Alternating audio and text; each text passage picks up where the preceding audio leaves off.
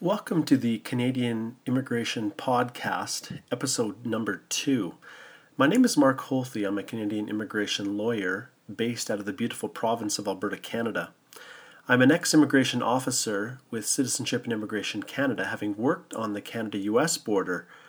I'm currently serving as an executive member of the National Immigration Law section of the Canadian Bar Association, which is an awfully long title. And I also served and I'm serving currently as the immediate past chair of the Alberta South Immigration section of the CBA. I'm a frequent speaker and educator on Canadian immigration law and policy, and I regularly chair and speak at seminars and workshops to other immigration lawyers, immigration consultants, and human resource professionals across the country. The topics relate to the Temporary Foreign Worker Program and often relate to the transitioning of foreign workers to permanent resident status in Canada. This podcast is all about Canadian immigration law, policy, and practice. At times I will cover some of the important changes within the Canadian immigration world. I'll also respond to questions that come to me through our Ask an Immigration question portal on our website. Now, if you'd like to send a question to me, go to our website, www.ht-llp.com, and click on the side panel that's entitled Ask an Immigration Question. You can leave a voice message for me digitally, and I will respond to that question that you've raised via our podcast. Now, I'll try to do it as frequently as the questions come in. I have found that generally people tend to ask the same types of questions, so I will group them together and then try to respond to everyone. In today's podcast, I'm going to cover one of the most common questions that I've been getting lately. Now, back in April the 1st of 2011, the Temporary Foreign Worker Program instituted a 4-year cap. Now, that cap applied to any worker working at a skill level B, C, or D. And essentially what that means is skill level B category positions include supervisors of retail trade.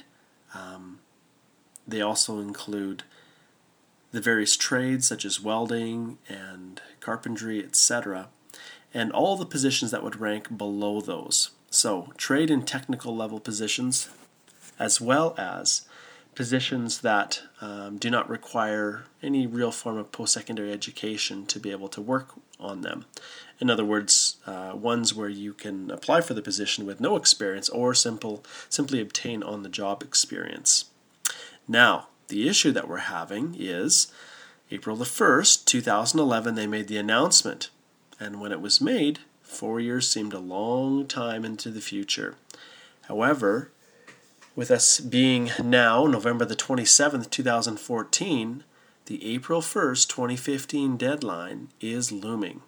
Now, if you're a Canadian citizen, I would highly recommend that you don't think about traveling outside of the country during the month of April, because there's going to be a large number of foreign workers who will be capping out and having to return back home. So the common scenario that I have, and the question that I often face, is this. I'm a food service supervisor. I've been working in Canada since 2008, 2009, and come April the 1st, 2015, I will reach my 4-year cap. What can I do to stay in Canada longer? Now, generally speaking, each individual is going to have certain aspects about their history, their background, that may present different options. And the options that I present here are general in nature and are intended to cover off some of the possibilities that might be available. So take what I'm saying here with that in mind, and here is my top 5 options that you can pursue to stay in Canada if you are in a position where you're capping out. So the first, obviously, is to seek for an opportunity to apply for permanent residence through one of the economic class processes. Typically, that would be the provincial nominees, the Federal Skilled Worker Program, or the Canada Experience Class Program. Now, as we know, the new Express Entry process will be kicking in sometime at the beginning of January 2015. So you have very little time to act now. But the first key is to look to pursue any possible permanent resident avenues that you may have. When you're able to secure that permanent residence and you receive an acknowledgement from the government that your application has been accepted for processing, and you receive that confirmation from the government, you can then take that confirmation to apply for a bridging work permit when your current work permit is nearing expiry. In fact, within 4 months of expiry, you can then apply for a bridging work permit to extend your stay. And this is good because your company that you're working with, it takes you outside of the 4-year cap. Once you're on that work permit, then you are okay to stay until your permanent resident application is either approved, whereby you become a permanent resident, or refused, and at that time, then you'd have to either explore other options or return home. So that's the first, apply for permanent residence and then obtain a bridging work permit to bridge that gap. One thing I will point out is that the bridging work permit has to be applied for before your existing work permit expires. If it expires and you're trying to restore, you cannot do that through the bridging work permit process. Okay, option 2. Failing that, then what we're commonly seeing, if you are in a skill level B position, your employer may wish to consider applying for a permanent LMIA, a labor market impact assessment, to support your express entry application. When you apply to express an interest in immigrating to Canada through this new express entry program, you will often require, and in most cases require, an LMIA to support that. If you are in the process of capping out and you are running out of time, it may be possible for you to submit an application that is supported by your employer through the permanent LMIA process. This option will obviously only arrive in the new year when the new express entry category is introduced. But it bears the prospect of obtaining permanent residence in less than 6 months. And if you are able to enter into that category, it's possible that even though your permit may expire and you may have to depart Canada, we don't know all the rules, but it may be possible for you to have that application continue forward, notwithstanding the fact you're not currently in the country. So it keeps a foot in the door to allow you to return once that permanent resident application has run its course. However, we are still waiting to find further information, but that's my option 2, and these are in order of preference. The third option is starting to think a little bit outside the box. So if you come from a country, possibly where Canada has other international agreements, you may want to consider switching from a labor market impact assessment-based work permit to an LMIA exempt work permit, such as NAFTA or GATS. There are other categories under the significant benefit provisions or even a spousal work permit. So if you're in Canada and you are here with your foreign national spouse, it's possible that your spouse may better qualify for another permit if you have not yet obtained one. And if your spouse works in an occupation that's considered to be skilled, then you can obtain an open work permit to continue working in your current position. So that's another option to remain in Canada. In addition to that, the fourth option that I will explain to you is if your spouse chooses to go to school and attend a post-secondary educational program, a diploma, a degree-granting institution, but one that is designated by the government as an accredited and accepted institution for the purposes of Citizenship and Immigration Canada. As long as it's not an ESL course, your spouse could potentially go to school, or yourself even, and transition from a foreign worker to a foreign student.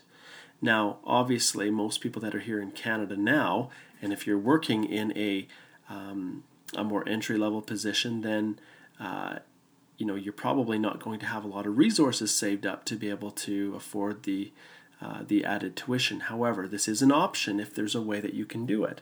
Now, if your spouse goes to school, you are able to obtain an open work permit while you're accompanying your spouse.